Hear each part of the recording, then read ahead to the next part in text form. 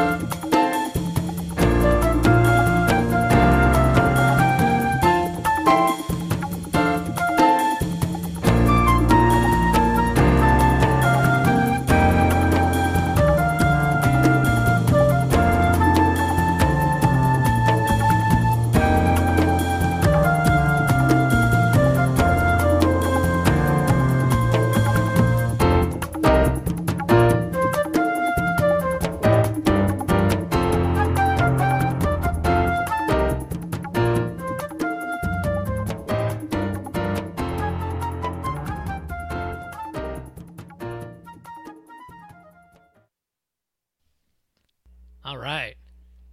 Why must you torment me so? I know this game, but I can't get it. It's like right there. I mean, I've played the crap out of this game, whatever it is, because I know that music. That's why I like choosing games for radio trivia. It makes it all worthwhile.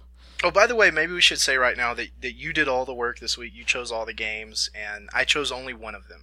Yes. And it's a game that I didn't even listen to it before I chose it, so I'm not totally confident that I'll even be able to figure out which one is the one I chose, which would be embarrassing. Wah, wah, wah. But hopefully I can. All right, song 2.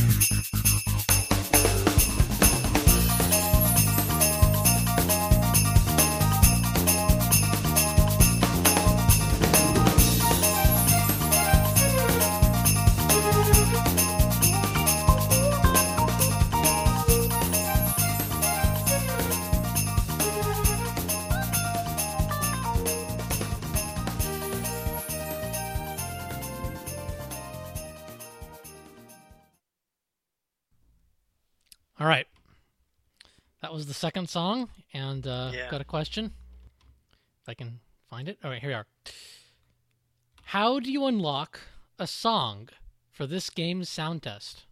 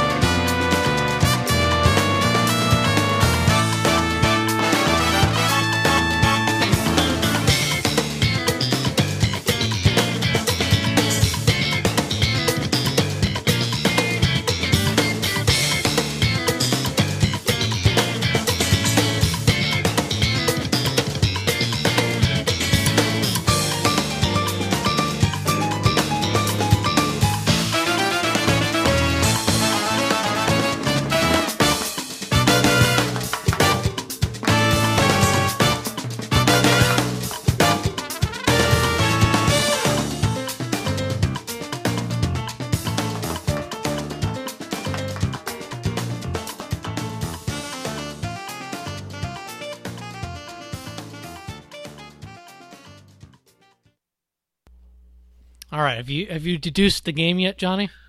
Yeah, it's Wario Land Shake It. Yeah, it is. And we were just talking about that.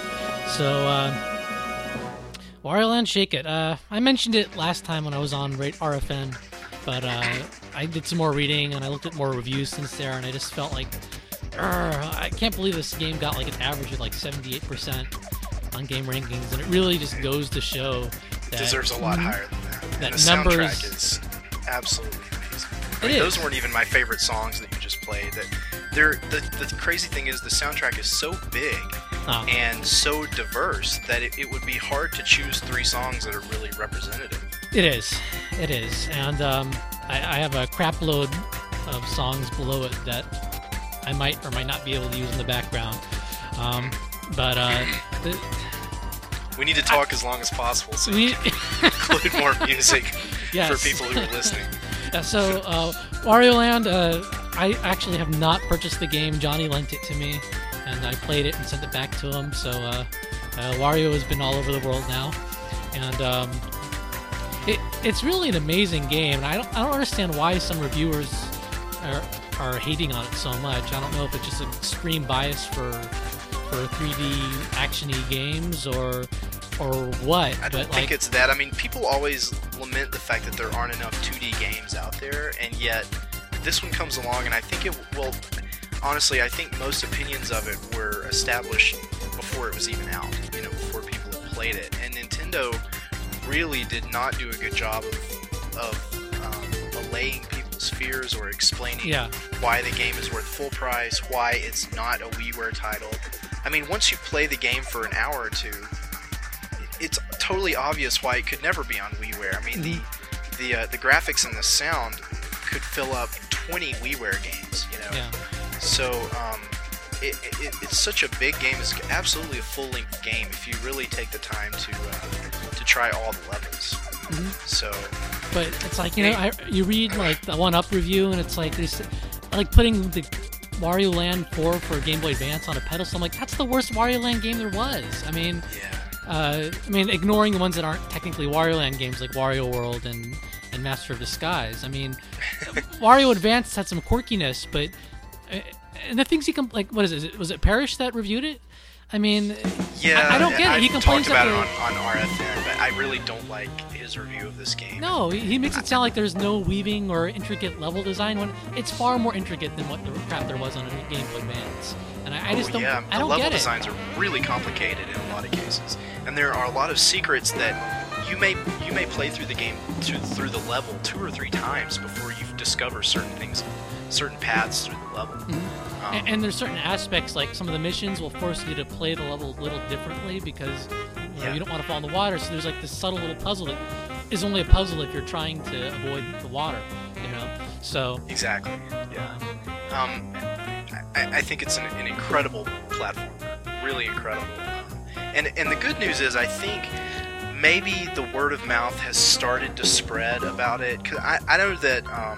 This is totally anecdotal, but I know Greg just picked it up over the holidays, and he really loves it. That's Greg Lay, our UK correspondent. And then my friend Kevin also just bought it the other day. He had some GameStop credit from trading in something else, and he saw it there, and he's like, I've heard Jonathan talk about this. And so he picked it up, and so far he really likes it too. I mean, everybody I know who's really played it and has given it a chance loves it.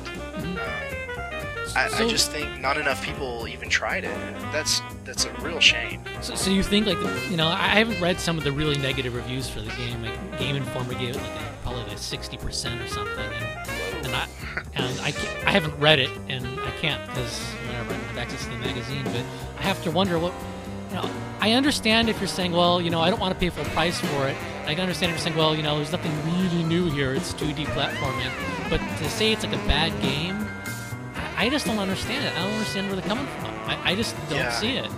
It's not super innovative or anything. No, that's not an excuse to give it a 6. And I understand that because it's an old-fashioned kind of game, I understand why people don't feel comfortable paying full price for it, even though I think it's full length and the production values are outstanding.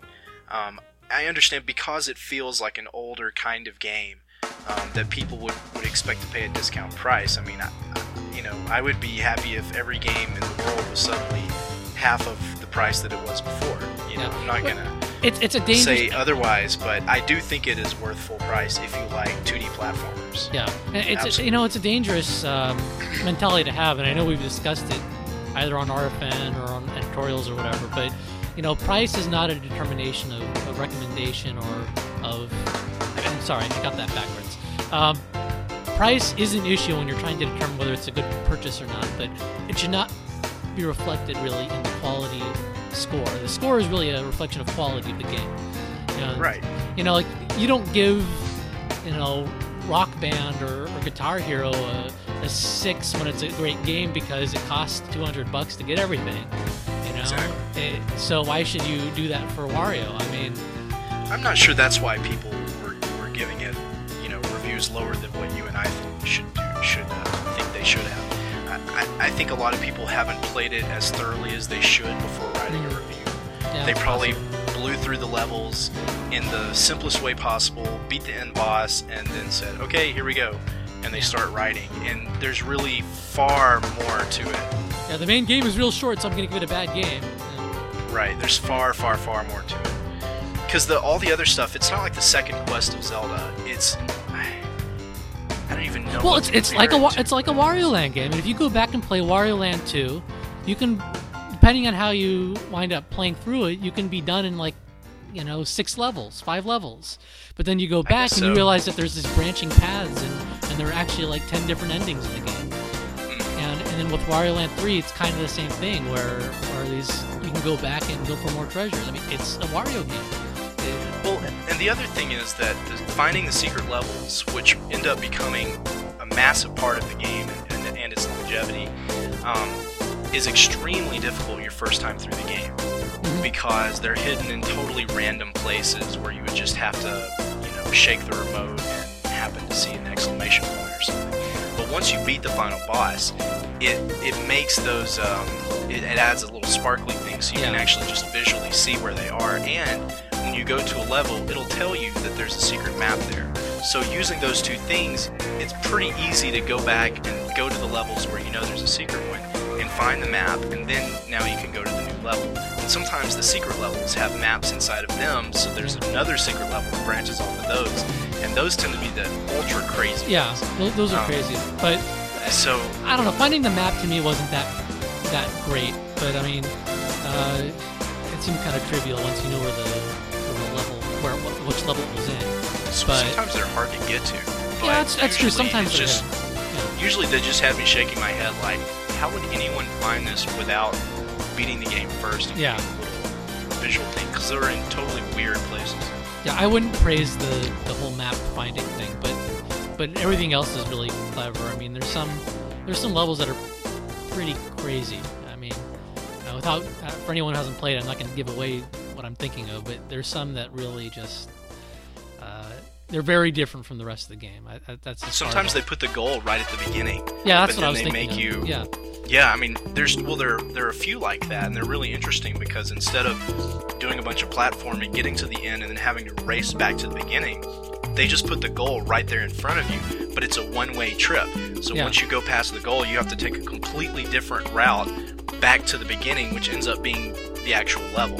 Mhm. And and basically you have a timer for the whole thing. yeah, it's kind of like a Metroid escape. It's a lot sequence. more fun than it sounds. Yeah. Well, because But you're trying anyway, to find the answer to the treasures, question, too. to the bonus question, Yeah. is you unlock a song for the soundtrack by completing all the bonus missions for a particular level. And those are like the kind of the Xbox achievement style things. Yeah, I mean, that's where the longevity comes. If you're interested in challenging yourself for this stuff, then definitely, it's fun to. Because if you're trying to go for a time attack challenge, for example, you'll probably have to find a new way through the level. That involves, making good use of the Wario's dash, like high-speed dash through the zipper, or whatever you want to call it. Yeah, the dashing is so interesting. I mean, at first it seems like a kind of a dumb mechanic, but the more you play, the more you start to appreciate how different it is from the normal gameplay, because he can jump extremely far when he's dashing, much farther than normal. But of course, if you want to do some platforming, it's really difficult because he's moving so fast. So you start having to just change direction a lot just to kind of stay within one area. You can duck underneath really small tunnels that you can't get through otherwise. Right, you slide under them. You can break through certain kinds of blocks that you can't do. You can jump on ropes and go extra far and things like that. You can skim over water. Mm-hmm. So some of the challenges that involve not getting wet, basically, the way you beat them is you jump in a dash machine and then you dash over the water instead of swimming through it. There's just some super interesting stuff in there, and a lot of it's very subtle. And I understand why appreciate it if they play through the game as quickly as possible to do a review. But I wish they had. Yep. Well, we probably should move on to the next game, but Yeah. we both obviously love Wario Land Shake It. I don't know if it's my favorite Wario Land game, but it's certainly a very good entry in the series. It is mine, and it's also probably my favorite Wii game of 2008. Well, Smash Brothers came out. Smash Brothers isn't as clever as Wario Land Shake It, but it's a very good game. But yeah, I just haven't touched it in ages. Well, I haven't really I'm sure either, but that's because I don't have anyone to play it with, not because I don't like it. Yeah, same for me. That's the thing. It's a multiplayer game, and a lot of my friends around here don't really play stuff like that. So Well, at least you have friends around there. I don't really have anyone to play games with here, which is kind of pathetic. Anyway, enough of that. Let's move on to the next game.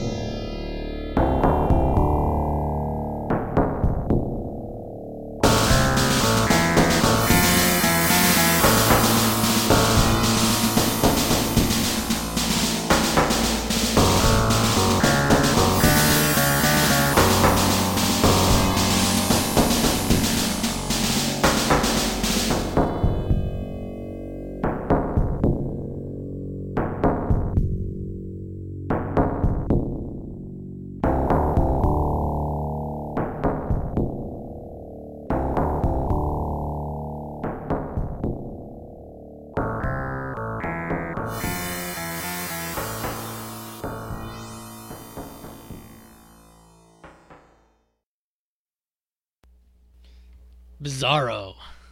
yeah.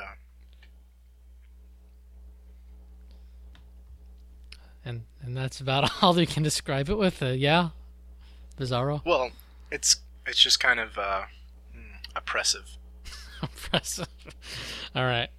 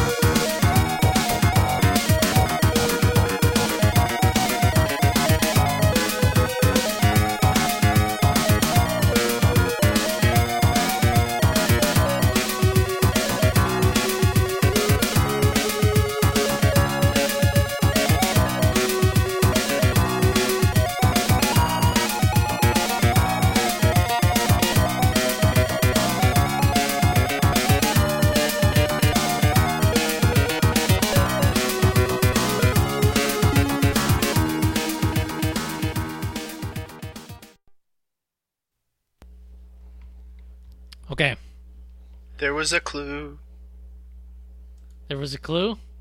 in that music. Really? Okay, excellent. Which system was this game later ported to with minor changes?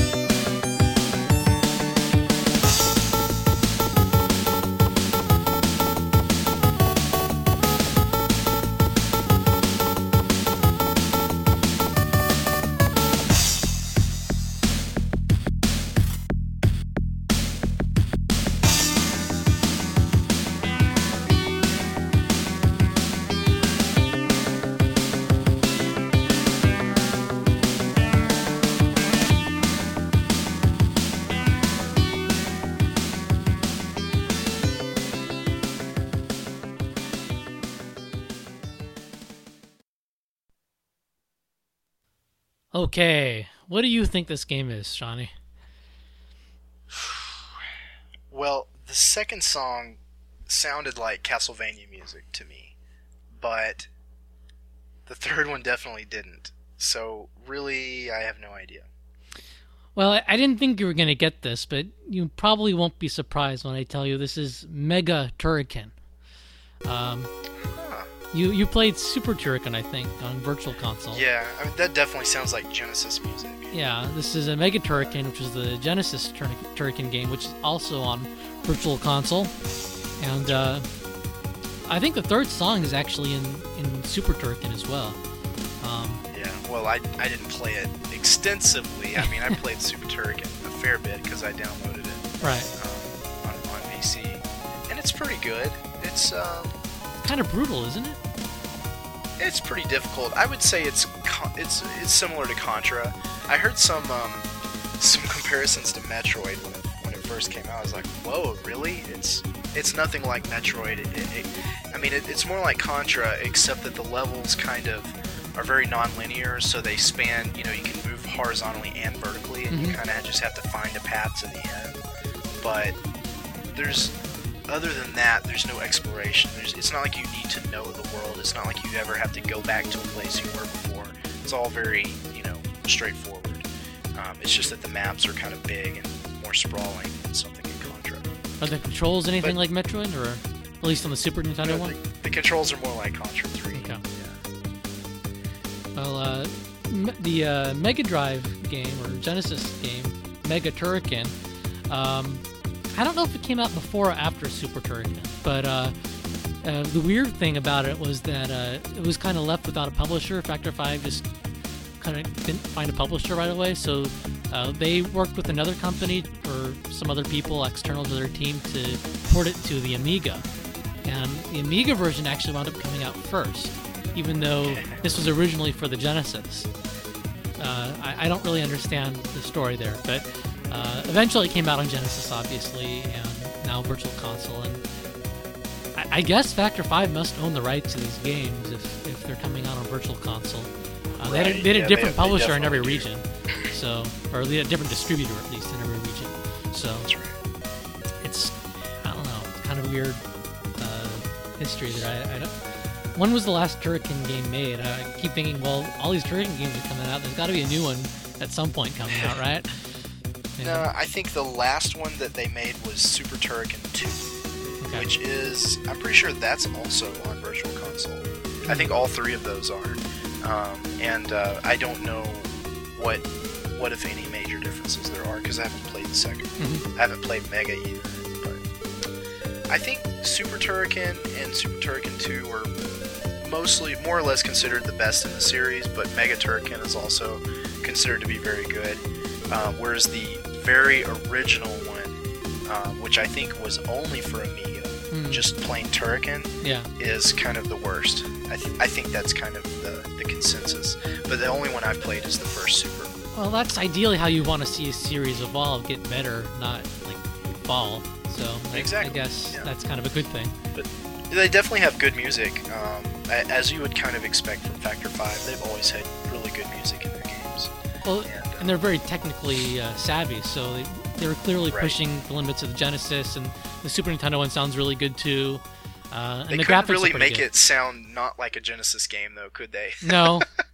It's very bassy, very kind of techno sounding.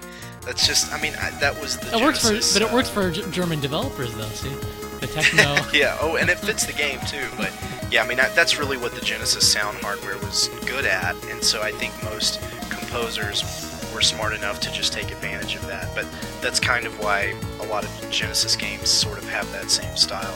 It's just kind of playing to the strengths of the system. Yeah.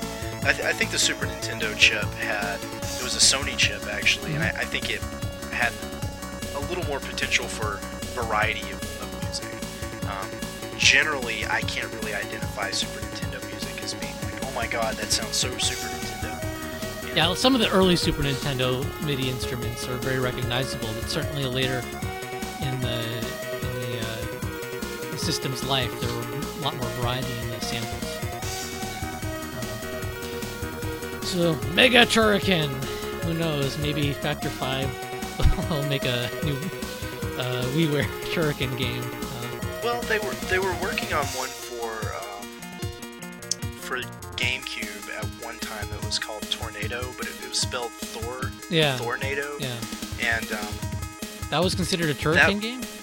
I think it was sort of a spiritual follow-up. Okay. It wasn't called Turrican, obviously, but they kind of hinted that it was sort of based on the same ideas, and they never even showed a screenshot of it. They were working on it for a while, and then they just canceled it. Okay, let's move on to the third game, which was requested by my old roommate from college, Steve. Wow.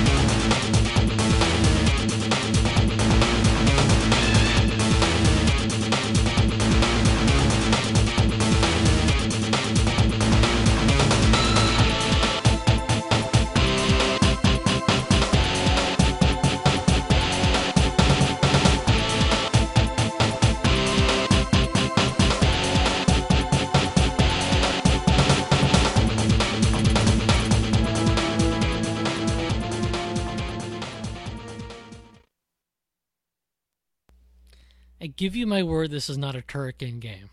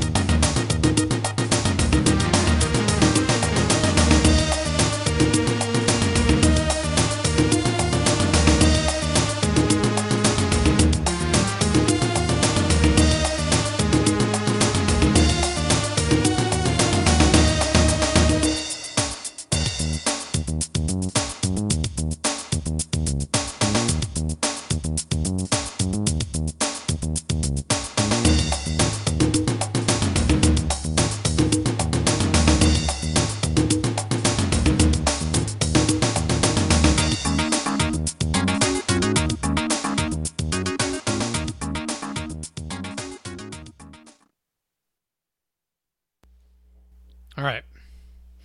Question. Please. Which vehicle in this game has 2 missile launchers? Yes.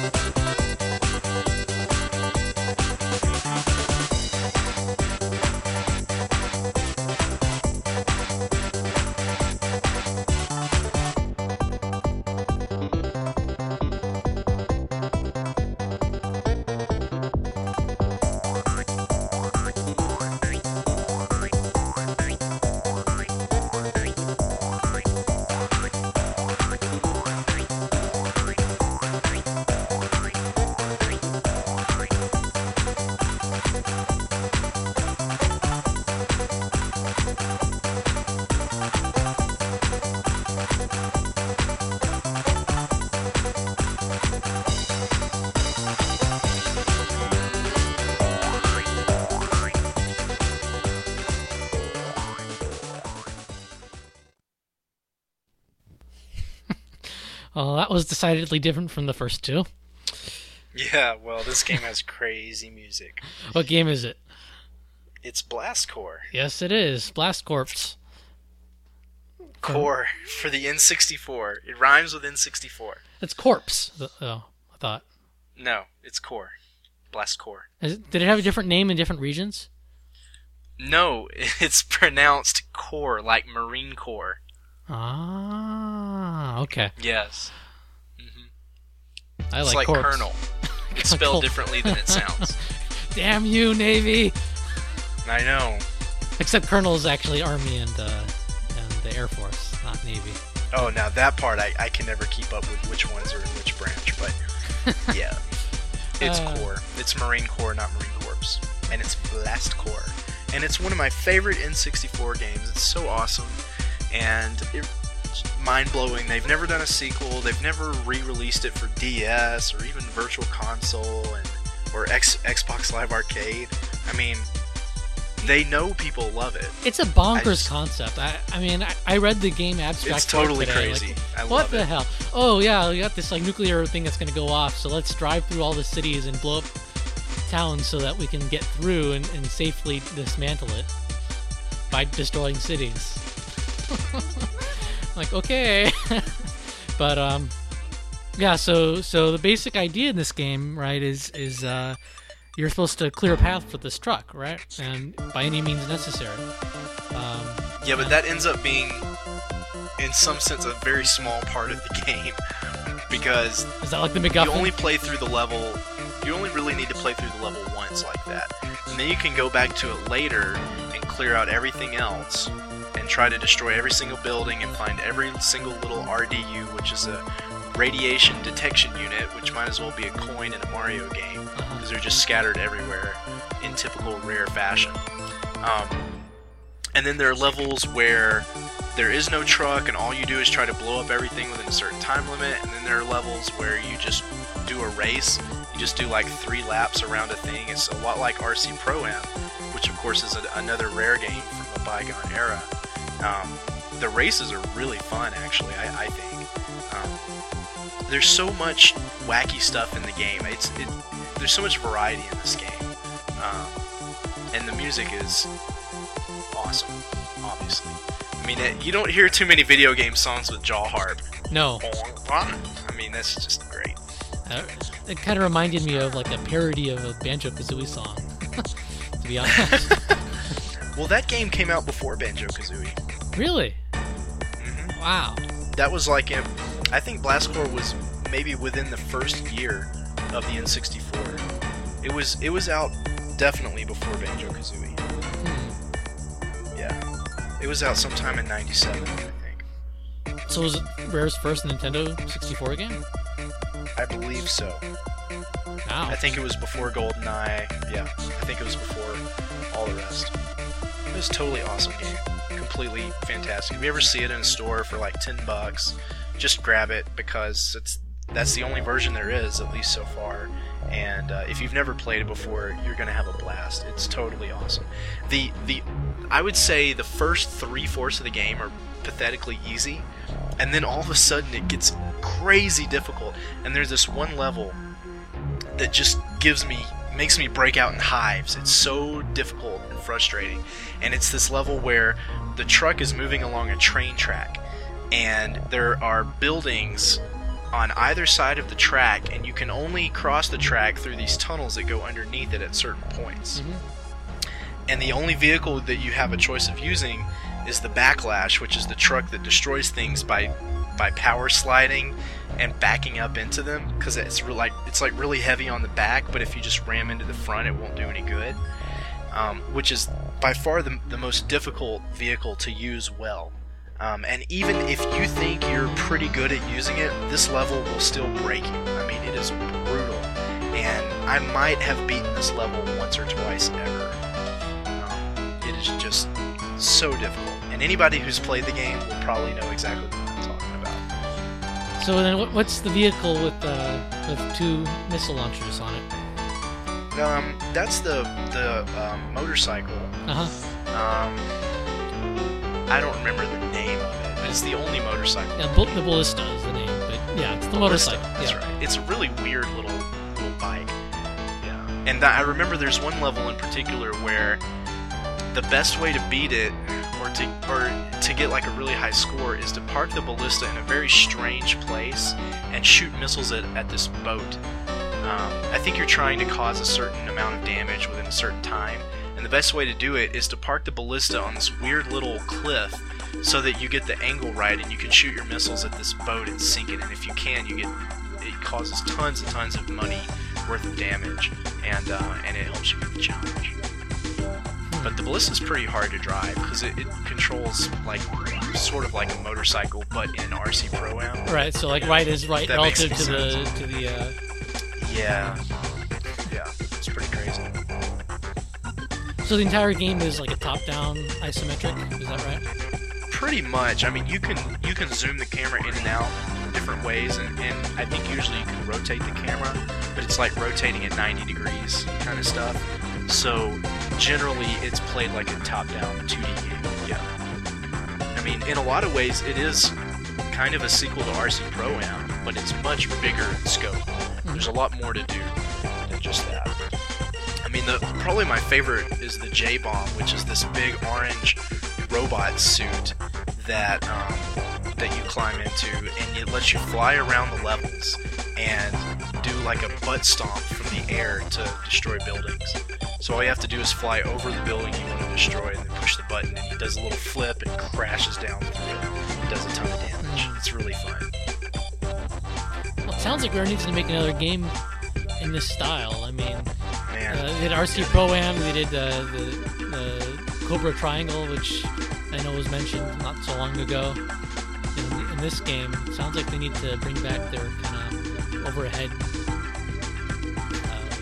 action game. I don't know what you describe it as, you know, make an Xbox Live Arcade game or something. I mean, yeah, at the very least. I mean, why is Rare still making DS games when they could be making Xbox Live Arcade games? I mean, not that I'm really complaining, because they've made a couple good DS games, some that I'm not so interested in also, but you know, now that they're owned by Microsoft, you'd think Microsoft would be like, hey guys, we have this other platform that you could do similar things on, and, you know, we'd make more money if you did.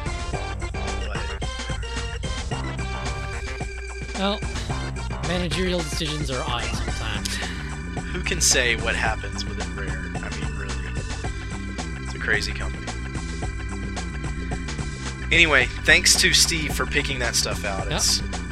I love Blastcore. I love Blastcore music. Love everything about it. Excellent. So, let's go on to the next game, which is not Blastcore, unfortunately. Nor is it Blast Corpse, as I so idiotically didn't know how to pronounce. It's a common mistake. Don't feel bad about it. A lot of people do it. I probably did it when I first heard about it. It's cool.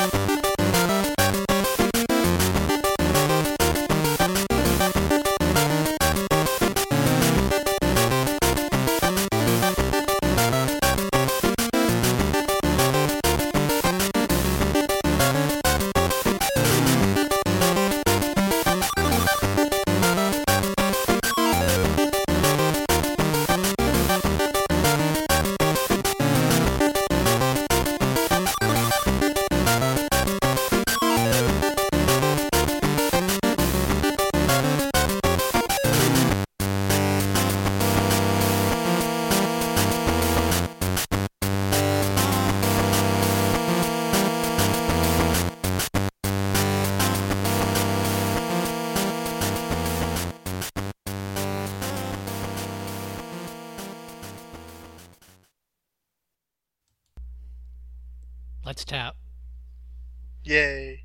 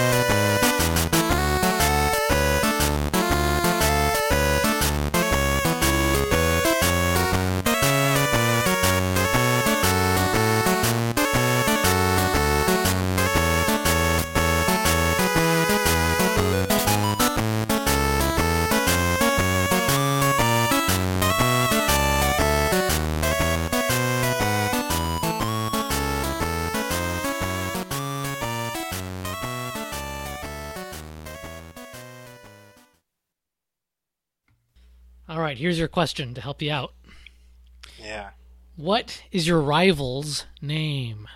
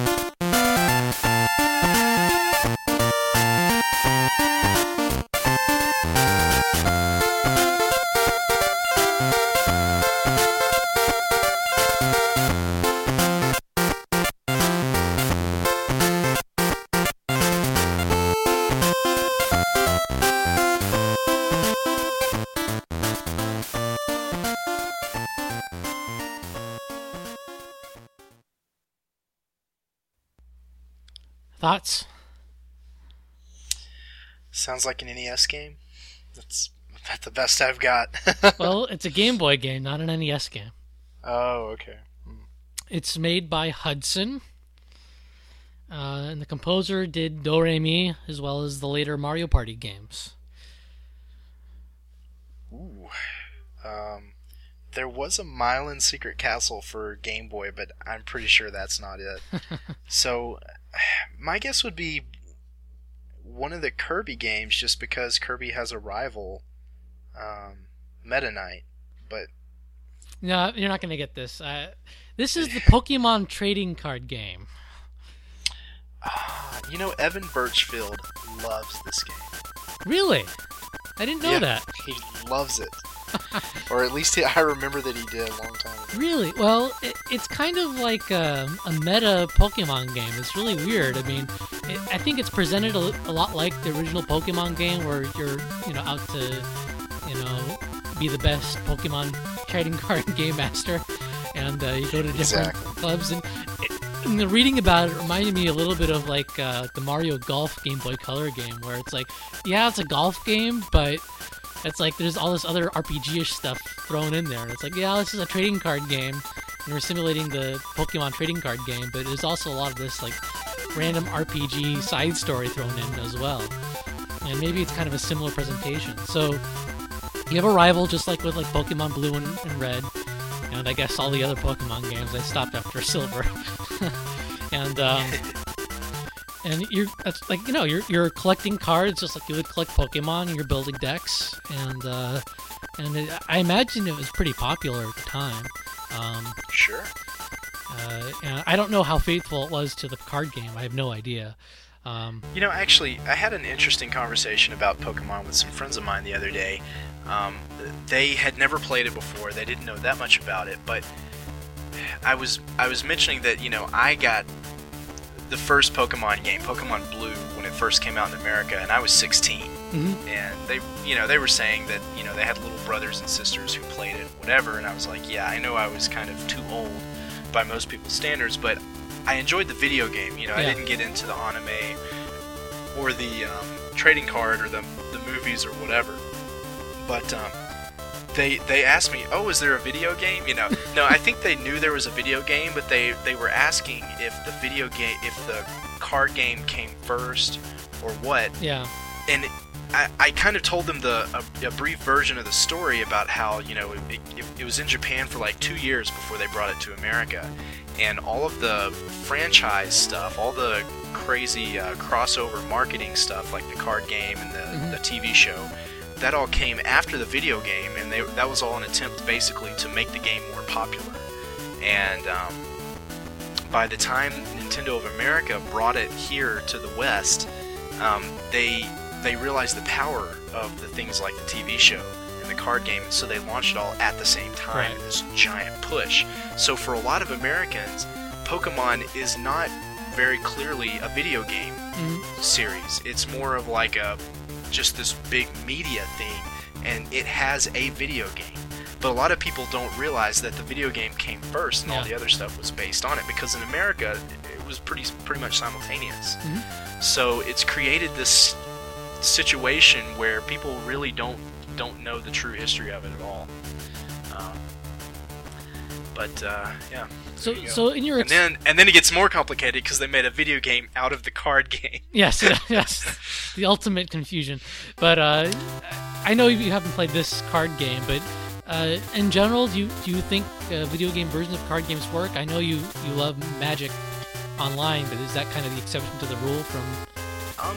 I've heard that the Pokemon trading card game, and you know, I think there was a version for Game Boy Color. This is Game Boy Color. Yeah, it was a dual cartridge, one of those like but hybrid. Wasn't cartridge. there a sequel though?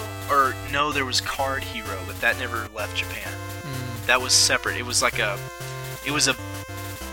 different card game, and it never existed in physical form. It was purely a video game based on like a fictional card game. Yeah, see, it wasn't related to Pokemon, but I heard it was really good. Really? Because like Yu-Gi-Oh, it's like I always get the impression like they kind of make up the rules as they go along, but maybe that's just the TV show. Yeah, I mean, Yu-Gi-Oh was a card game first, I think, and then they made the anime, and then they made the video game versions of it. And because it originated as a card game, it's really, really complicated. And it's kind of difficult to distill down into a video game version. That's why if you read any of the multiple reviews on our website of all these different Yu-Gi-Oh games that they used to release, basically they all boil down to, this is so hard and complicated that unless you already know how to play it in every intricacy, you're not going to enjoy this at all. Because they did a lot of Yu-Gi-Oh games where they didn't even include a tutorial, so they don't even attempt to teach you how to play the game. God. You better know. But I've heard Pokemon Trading Card for Game Boy is actually really good. It's like a very nicely contained version. It has, hundreds of cards. It's pretty much every card that was available at the time in physical form is in the game. So it was a much better value to just buy the video game version if you really wanted to get all of those.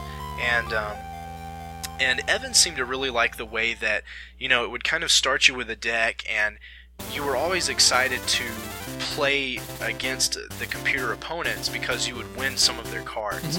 And then you can change your deck and change your abilities, and in some sense it's similar to the way it works in normal Pokemon, except instead of winning new monsters from battling them in the wild, you actually win new monsters in the form of cards from battling other trainers. Yeah.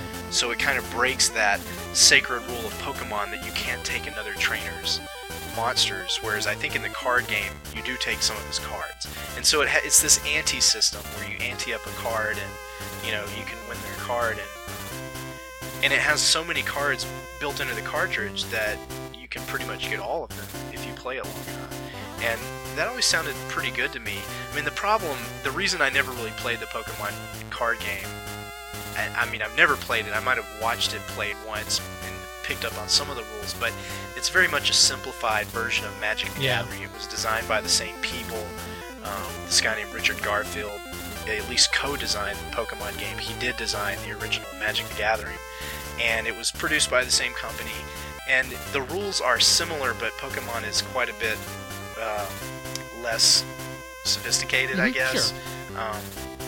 And as you would expect, it's made for children. I mean, Magic the Gathering is very complex.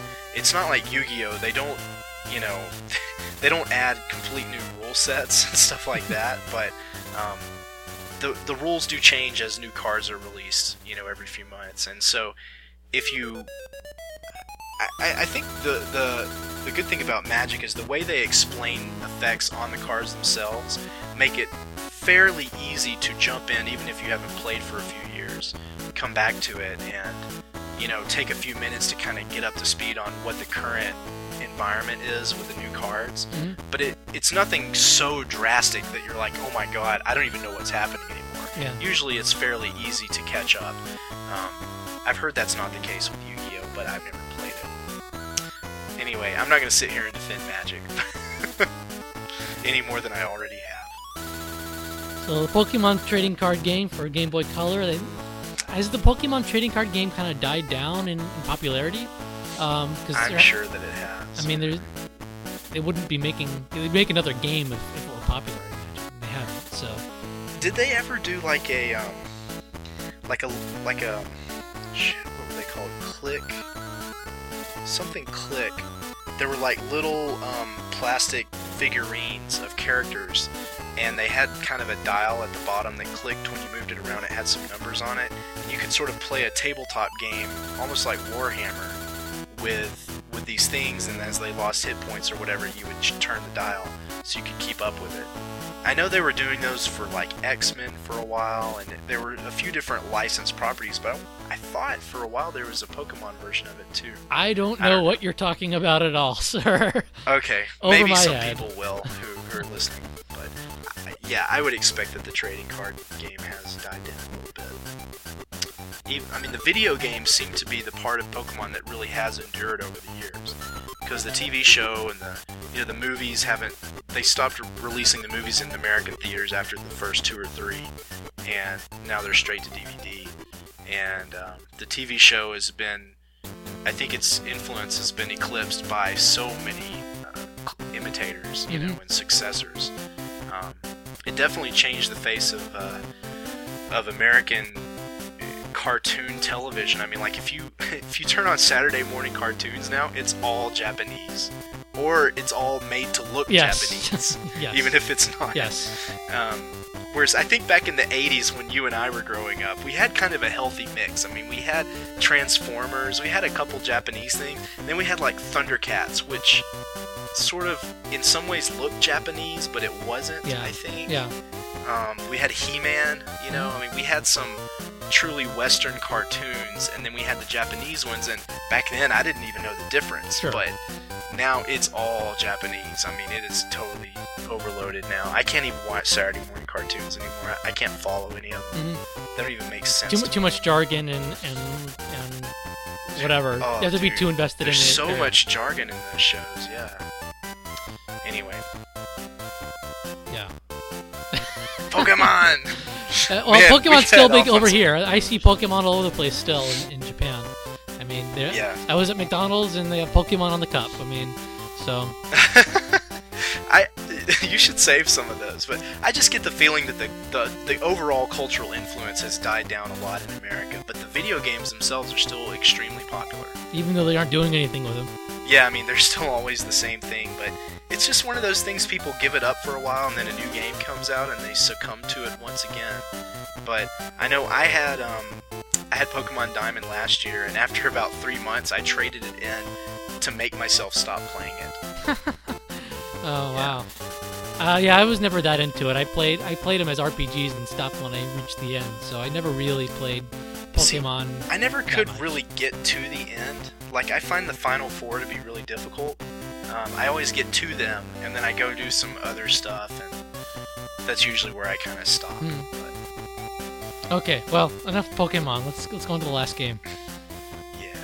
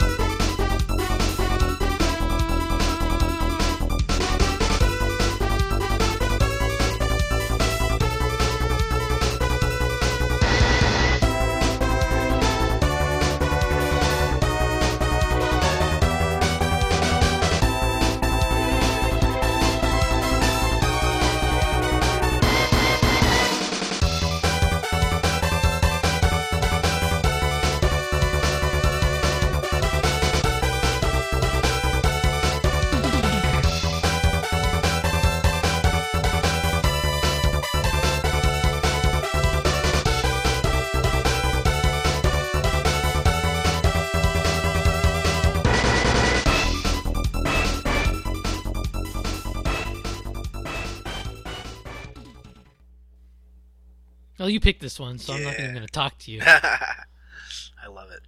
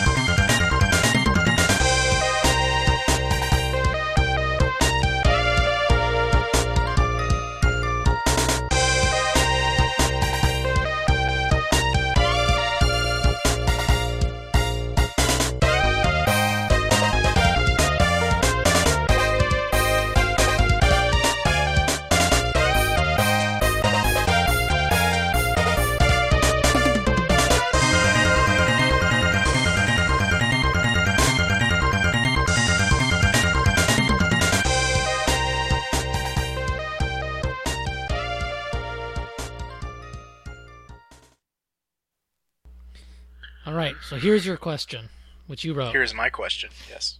Here's your question. What secret ability from another game series can you learn?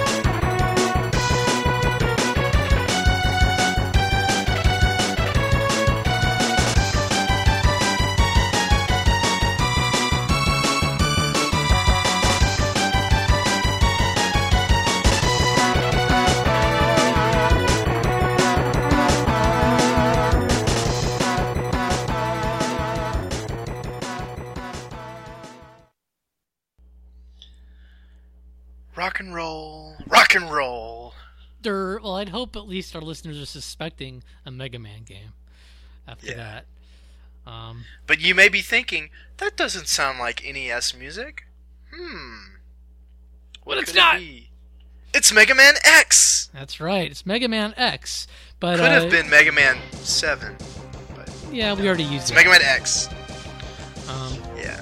you know, they did an impressive job of retaining the 8-bit feel in these songs. I agree. Yeah. And it's funny because I used Mega Man Extreme in the live version of Radio Trivia. And What the hell is Mega Man Extreme? Mega Man Extreme is a Game Boy Color kind of remix of Mega Man X and I think X2. And so like Wow.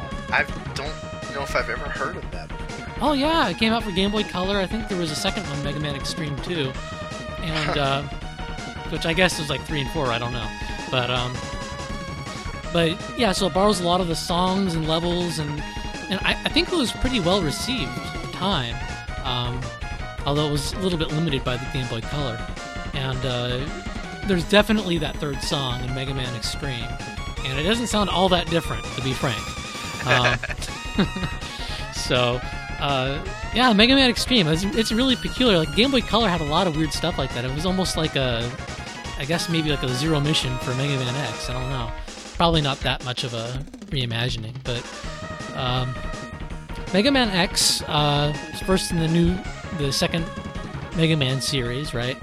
And how many Mega Man X's are there now? Like 7, 8? I know it went on forever on the PlayStation. Yeah, there are 7. The 7th one is on PS2. Really? And I have not played it. There's Yeah. also Mega Man X Command Edition, which is the RPG for PS2 and GameCube, which is not very good. It's too bad. I was really excited when that was first announced, but it didn't turn out all that great. So technically Mega Man ZX is different, right? That's right. Yeah. Well, Mega Man Zero was the first sequel series to the Mega Man X series. Because, well, anyway. Dear Lord. What have you done, see, Capcom? Zero is a character in the Mega Man X Right. games.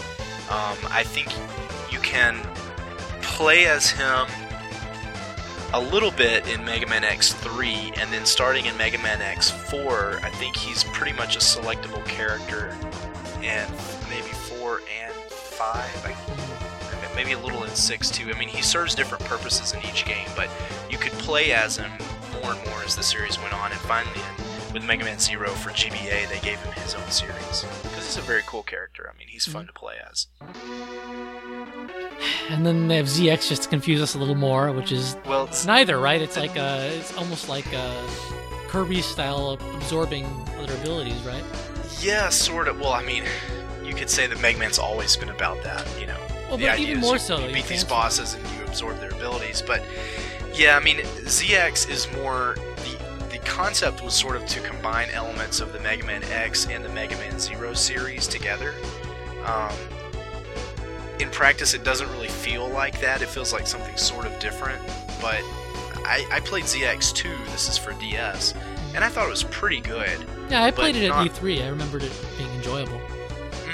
I don't think it's as good as the Mega Man Zero games, and I don't think any of those are as good as the Mega Man X games, because Mega Man X 1 through 3 are absolutely fantastic.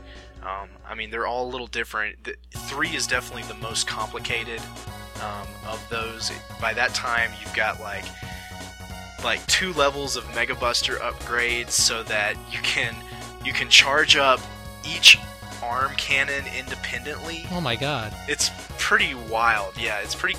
And then if you shoot the first one and then you shoot the second one right after, the second one flies faster than the first one, and if it catches up with the first one, they combine to create this big shockwave that'll kill like most bosses in 2 hits. It takes a long time to charge up, but it's really impressive when you do it. But Mega Man X, the first one, is a lot simpler than that, but it's still really good. They added so many things that really revolutionized the way Mega Man is played, that when I went back and played Mega Man 7 on Super Nintendo and then Mega Man 8 for PlayStation 1, they feel really kind of antiquated in comparison, because they don't have things like dashing and climbing on walls and things like that. So yeah, Mega Man X is some good stuff, man. I love that series. The collection for GameCube and PS2 is really good. Mega Man X collection. It's much better than the Mega Man Anniversary collection, which came out earlier.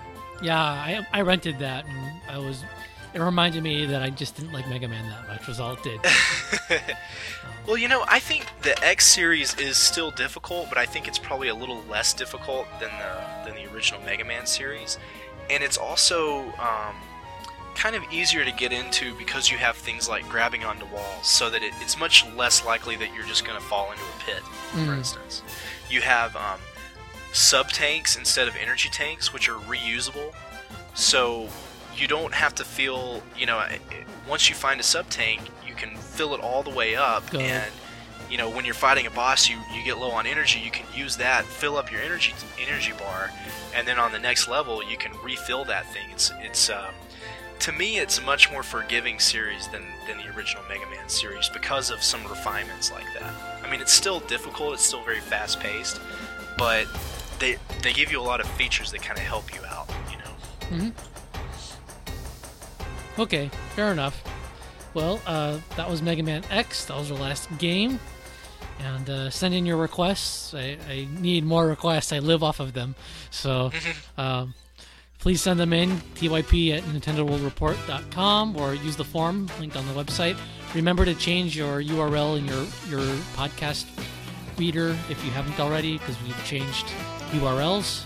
You can find the new URL on the main Nintendo World Report podcast podcast page. Yeah, and the listeners could also go to the iTunes page for this podcast and leave a review, or just click on the stars. Give us 5 stars, or less, I guess, if you want to. If you think we talk too much, which we probably do. Yeah. So with that, thanks for listening. Thank you for hosting with me. And what does that mean? It's easy for me to do it. I don't really have to do any work. Okay. All right. Well, anyway, bye everyone. Bye-bye.